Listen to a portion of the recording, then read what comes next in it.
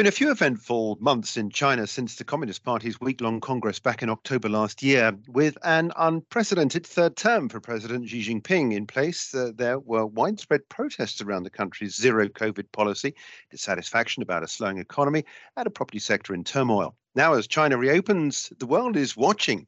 To what degree will 2023 be a turnaround year for China and the world? Welcome to IG's Trading the Markets podcast. I'm Jeremy Naylor. We're talking today to Dr. Xiaolin Chen, Head of International at Crane Shares. China-focused products are available on IG's platform. We'll touch more on this later on in the podcast. Xiaolin, welcome. It's a pleasure to catch up with you once again for IG's podcast. Good morning, Jeremy. I want to begin, first of all, with a look back at 2022, because as we was talking back in November, weren't we, about the China People Congress and what happened out of that. What, in your mind, how did China end up 2022 and what are the prospects for this year?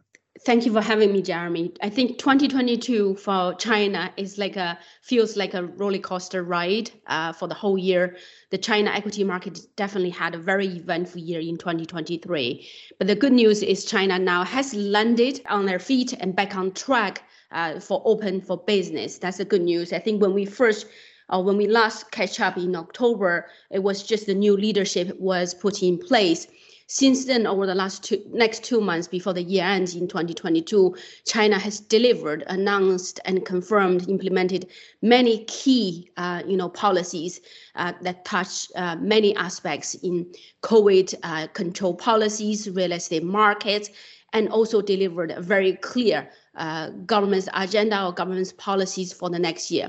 All of that in combination has restored a lot of investors' confidence and make the market and investors have more clarity on what to focus and where to focus for 2023. As a result, you see a rally and recovery in performance for China's equity markets. In fact, to a good surprise, China equity markets, for instance, the sector that gets most impacted because of the regulation introduction and the policies we mentioned earlier on, that has a huge performance corrections in 2022. In the end of the year-to-date return last year of 2022, that sector of China internet sector has actually outperformed a lot of major indices by a very long way.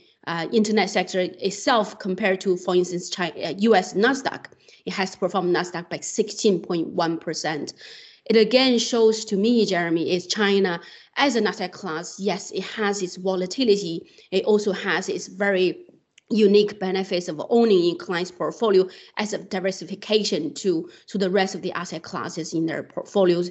And this is reconfirmed our view is China is a strategic asset class, not a tactical one.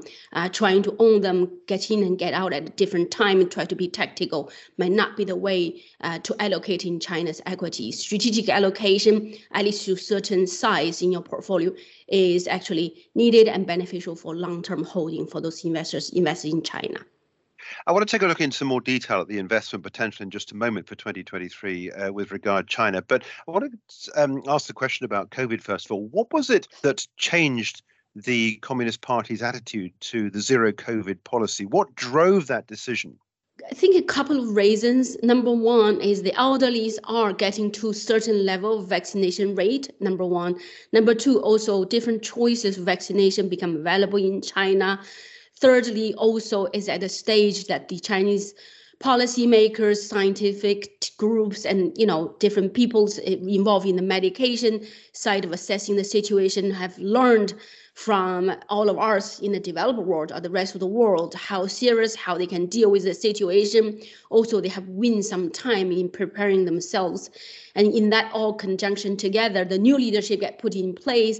Now they're evaluating how economically this situation of a strict policy that they implemented in the country has impacted the growth overall.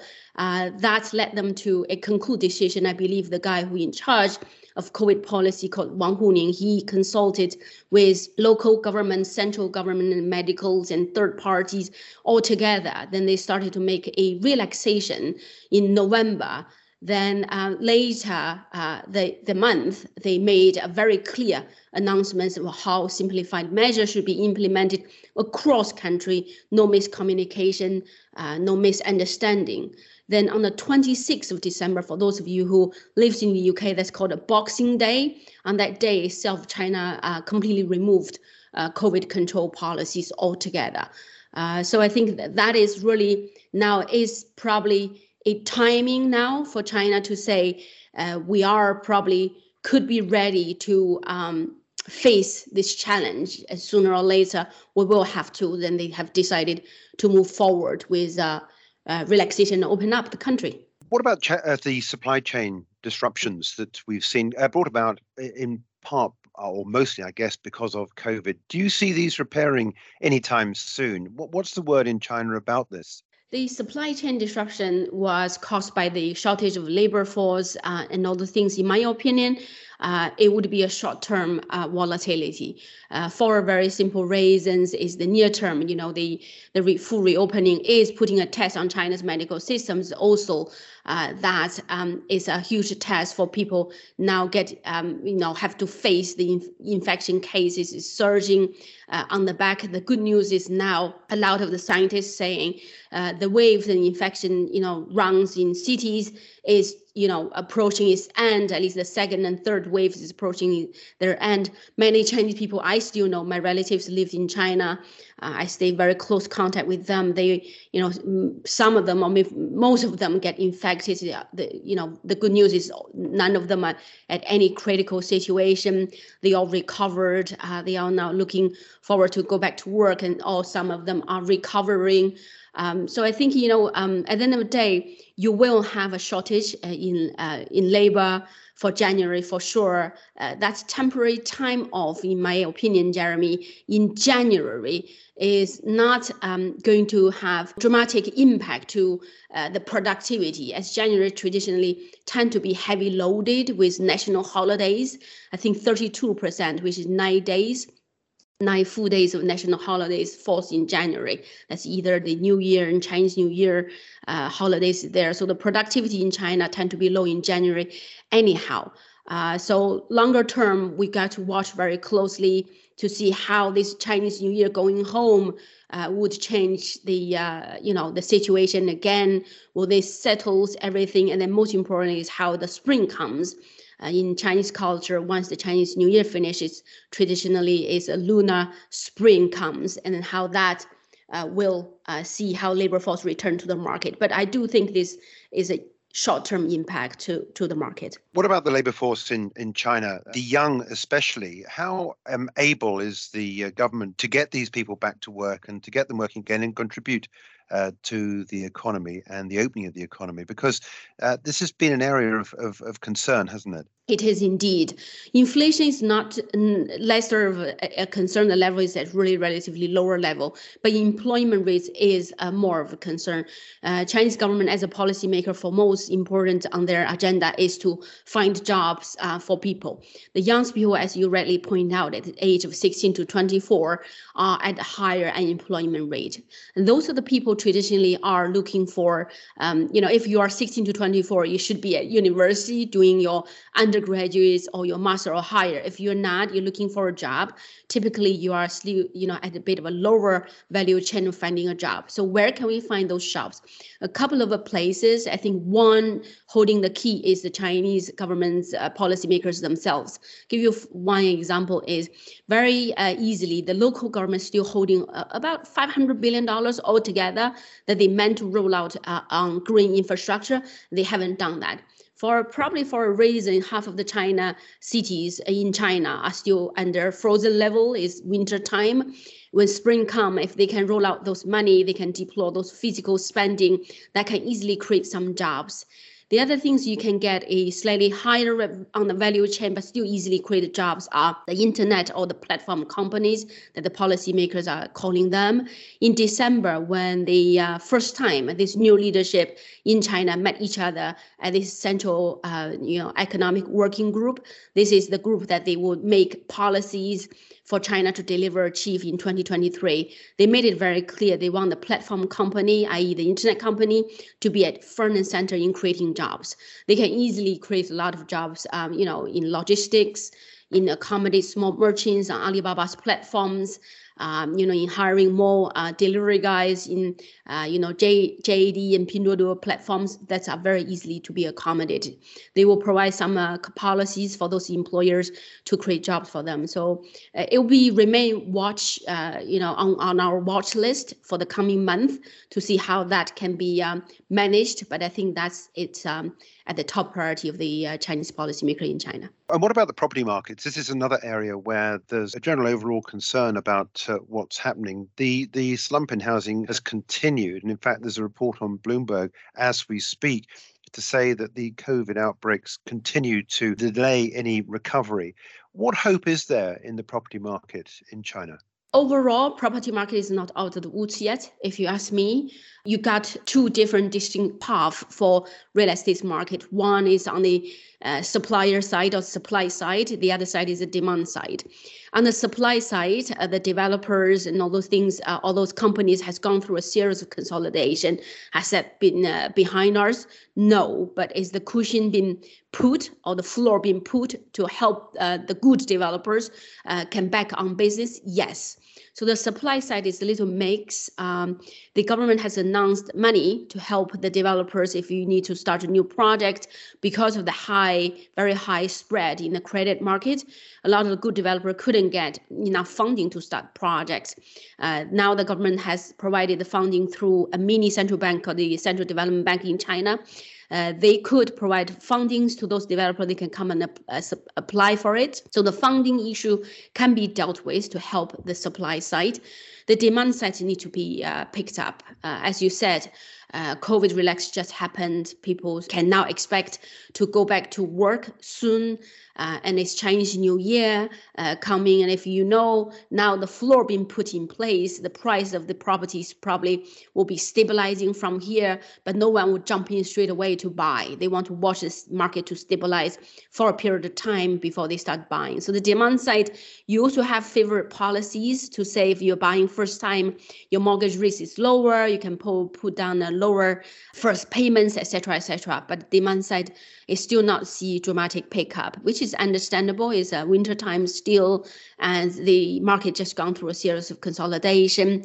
Will the market go back to like a decade ago, a stellar returning market? No, it will go through quite a bit of a consolidation, which they have. The average of 70 cities, property market price in China still shows is, it's falling, but it's stabilizing at the current stages. You need to see a bit more stabilizing before the buyers will come in. Actually, the real estate market consolidation would actually encourage the Chinese households to look for alternative financial assets to invest in their portfolios going forward. So the real estate as 60% of a Chinese household financial assets, that percentage will come down. And in return, the equity market, the bond market, so on and so forth, will increase their proportions in the Chinese households' financial assets. Let's pick up on that point then and talk a little bit more now about the investment opportunities into how you see things at KraneShares. I want to talk a little bit about what's on offer at KraneShares. As I said, the KraneShares offering is on the IG platform. How do you see the investment environment developing this year? You did reference the difference between the strategic and the tactical, but in terms of the overall spread this year, we've already got off to a good start because markets price in future activity. But is there much more upside to go? Absolutely, yes. I'd say Chinese equities this year in 2023 is very different from 2022. 2022 is a consolidation and stabilizing and about to set to take off year in 2022. So 2022 has, now is behind us. If you look at 2023 in China's equity market, it's about probably three things. Number one is to differentiate what to own and where to own and how to own it. 2023, the policies has made its very clarity is we're going to stay accommodative to growth and to consumption for the internet company to recover. In those instances, Jeremy, I'd say China is now about to take off, particularly the sectors will play favorable to the policy, number one. Number two, has been overly sold as a result of the consolidation in the previous years. And third, has been consistently producing strong revenues for the underlying company, but not reflected in the stock performance. That led us to a couple of sectors. Number one is the consumption internet sector, which is the KWEB, KWEB fund at CraneShares offers. That's a new China. That's a trend of China's modernization. That fund has overly, get reflected as the internet regulation consolidation, so on and so forth. That's all behind us. That is the fund who outperform US, but has a huge leeway. If you look at the underlying company in that fund, has produced billions of dollars revenue quarter over quarter, and the performance hugely disconnected. If you look at the current PE, it's still at 3 standard deviations below its mean of 10 years history. So that offers checkbox of the policy, fundamental, and strong earnings, all of that. The other sectors, I'd say, Jeremy, you got to watch out for China is as probably a satellite. So internet consumption would be as a core allocation. Satellite and opportunistic allocations would be the directions and policy that China aim to achieve, namely in the green space, green investing, and the healthier space. And also the technologies or the innovation space. So for instance, CARS, that's a global carbon initiative with China allocation and the rest of the world in that fund that's playing an entire ecosystems in the future mobility and electrical vehicles sector. And the healthcare and healthier side, I think after going through this series of a pandemic and all these situations, Chinese people is pay extra attentions to their healthcare system, to their services they can be experiencing going forward. They're going to put a lot more spending and emphasize in their lifestyle to be more healthier. KURE, Cure, is a Chinese healthcare play that is playing the entire ecosystem in the healthcare system. I think those are the trends of playing Chinese people return to become more wealthy and spending. That's KWEB, and green, of course, and healthcare of KURE to be healthier. So those are the trends you should consider core and satellite allocation. What's the government's agenda behind all this? In other words, supporting this to put these opportunities onto the global stage? Geopolitics. There is a real problem with geopolitics. Interesting article on the Financial Times this morning talking about that geopolitics now seems to be the biggest stumbling block, the biggest headwind, the biggest problem that we've got to try and solve. And engagement across border is so important. And China does have, I think, from an international point of view, it's going to have to up its game in order to start to engage with regions around the world which have been at odds with China policy, especially on COVID, amongst other things. How do you see the government agenda adapting to try and promote China on the international stage?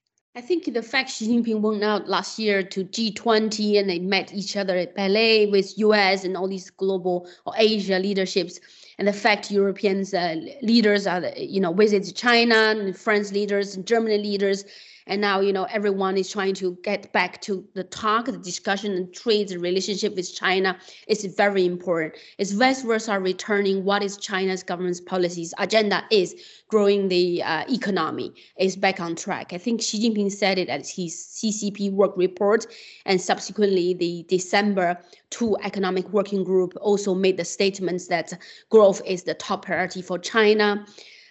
Now that is set very clearly what is the focus for the government's agenda.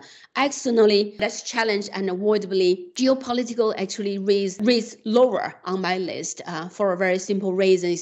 China and US finally, they have met each other at G20. They talked for 3 hours, and Biden and Xi has the closed door discussion and concrete follow-up for the next step. The State of Secretaries in the US is coming to US visiting. Janet Yellen is coming to visit China. They're going to talk, most importantly, for the number 1, number 2 economy in the world to be constructively sit down at the table and talk and solve the problem. That's the most important. Other geopolitical issues, as China showed very clearly, they have no interest to, get involved in those discussions. And then even with Taiwan, they want to be pursue the most peaceful way anyhow. They want to return to the talk about trading and working with each other. China's own agenda has been very clear, growing the economy. Externally, there's going to be challenge. IMF already said this year, most of the 1/3 of the country in the world going to face more challenging situation than they were facing in 2022. But China is on the contrary. Number one, the policy, they can be very accommodative. Number two, they still have plenty monetary tool available, physical spending, cutting interest rates. They are the only central bank in the world today relaxing and easing, then the rest of the world are tightening. Policy stay accommodative, physical monetary policy can stay accommodative. Growth back to on top of the government's agenda. I think this is a market to own to diversify your risks in 2023. Talking about risks, where are the risks to investing in China? What should we be aware of as lurking in the shadows that could come out at short notice? Policy, though, you get more clarity, number one. So that's on watch, but slightly very, very lighter amber color. I say more on the green color now on my watch list. Second is employment. Employment is very important. That's as a result directly impacted with where is the money going to be. You have told me policy going to stay accommodative. Me as a person who watch China day in and day out is where is the physical spending going to be allocated and when that will be starting. So that's employment, physical, all in one bucket. Third, I would watch very closely is NPC, that's National People's Congress, will happen on 3rd of March for two reasons. One is what is the confirmed of growth target for China in 2023, number one. Number two, in that NPC would be the new leadership. We have now got confirmation of who would be the new foreign minister in China. That is the current or the ex-US China ambassador. Qin Gang will become the new foreign minister, number one. And number two is we got to confirm who will be the premier. Markets highly expecting Li Qiang would be the guy. So we want to know the leadership and what is their set agenda. Okay, all right, look, we'll leave it there. But thank you so much indeed for joining us with the investment outlook for China for 2023 and a happy new year to you. Thank you, Jeremy. Dr. Jialin Chen is head of international at CraneShares.